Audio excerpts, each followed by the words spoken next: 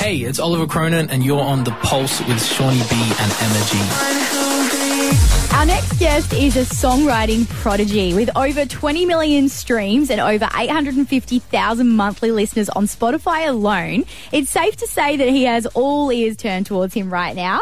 His debut EP, Beautiful Nightmare, featured Boys Don't Cry, a standout that resonated with audiences on TikTok and reached all corners of the globe. He'll be hitting the road next month for his debut headline tour in Sydney, Brisbane and Melbourne. Please welcome to The Pulse, Oliver Cronin. Yeah. Wow. Woo. Thank you. Oh, boy. Thank you. What an intro, mate. Yeah, I'm not used to that. Really? Yeah, so Get you've done used to it. For someone that's so young, too, you've done a bit, haven't you? Yeah. How old are you? 21. 21. Wow, Yeah. man. About to be 22, but I hate to be that guy. It's like, oh, I'm 21. Nearly 22. 22. Oh, it's so Yeah. funny. We've been smashing 1, 2, 3 with Topic on the radio. we love it. That was such a crazy moment because I listen to all sorts of music, and I'm a big fan of EDM, and he's always been like an idol for me in that music space. Yeah, he's insane. And I've always listened to his stuff, and yeah, I was just so surprised when he hit me up wanting to make a song, and we linked up, and it was that was a big, bucket list moment. And you've just released your new single, Hello Goodbye. Yes.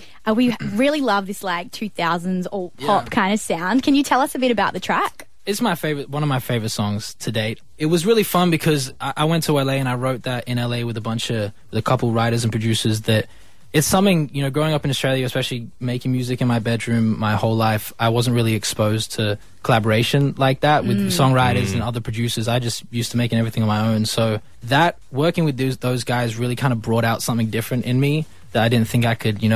I usually sing quite high, and that was like really like low on my register. Certain things and the sound, the 2010s, the 2000s alt rock, punk, grunge sort of style. I always envisioned myself doing some stuff like that, but didn't really know how. And working with these guys really helped bring that out of me. So that was cool. That was so fun. You've nailed it. Yeah. It's such a good sound for you. And I think a lot of your success came from, your videos on TikTok. Yeah. Your covers went viral. I love your Ray Escapism cover. That is so cool. Yeah, that's one of my favorite ones. What made you want to start putting those out? I've been doing it for a bit. Multiple reasons. I think I always try and find ways that other people can have their eyes on me and my music. Yeah. And one way I realized is if I can take already poppin' songs and songs that people love and they have millions, billions of streams, and I can put a verse on it and people can see me match up with these superstars that everyone loves, and even sometimes I outshine them, I'd like to think, then I think it brings eyes and attention. A lot of artists, I think they really like that too. Like I noticed Justin Timberlake shared one yesterday. Someone did a cover of his song Selfish, his latest single. And he had the guy had a real Post Malone vibe. Yeah. And JT shared a video of him watching it. That's so cool. And that's another thing. And that's I once I started kind of getting a bit of success from it and seeing these, Ray commented on one of the videos for amazing. So now it's kind of getting the attention of these artists that I'm remixing. And that's actually how I went on tour with Nessa. I did a remix with her song and she reached out, and that all came about from that. So I'm grateful for the remixes and what it's got me. Yeah, that's awesome. And you've given your fans a little glimpse of your creative process through your unfinished demos, your EP, After Midnight. Can you tell us a bit more about your decision to release those demos and the response that you received from your audience? For people who don't know, I go on TikTok Live a lot and make music from scratch on live with viewers. Growing up and kind of getting into the music industry, I was really inspired by Tory Lanez, who used to go on live. Oh, I love Tory Lanez. And make music from scratch on live with his fans, and I used to watch those for hours and hours and hours, and it inspired me so much. So once I had the idea to do that for myself, and I reached so many people going live and making music from scratch. I get the input from fans, and we make actually incredible music, and it kind of gives the fans a bit of an ownership into the song. So I was doing that every day or every second day for like months, and it was burning me out a lot, but it was so much fun, and I was making so much music, but there was nowhere that people could actually listen to the songs that they were a part of. So I decided to release these are demos that I've made in my room that, are not professionally mixed or mastered. These are just me and my viewers on live, just making it in my bedroom, produced everything.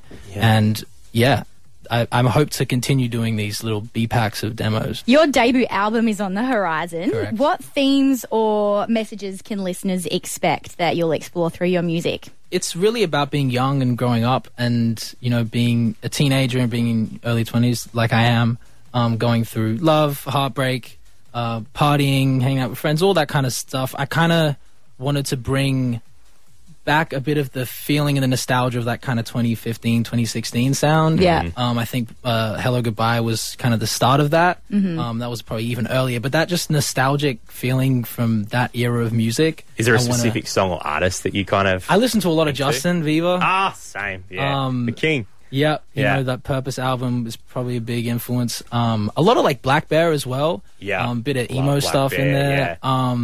Like Do Re Mi kind of early days. Yes. The 2016 Black Bear is insane. So I want to make timeless music, and I think this album has a bit of everything on it, but it has the same kind of feeling of nostalgia, and I just want people to feel whatever you feel from listening to it, whether it's happy, sad, you know, I just want people to feel. That's awesome, bro. Thanks for that. Oliver Cronin's brand new single, Hello Goodbye, is out now, and tickets to his debut headline tour can be purchased at olivercronin.com. And here's the track right now. This is Oliver Cronin, Hello Goodbye, on the Pulse.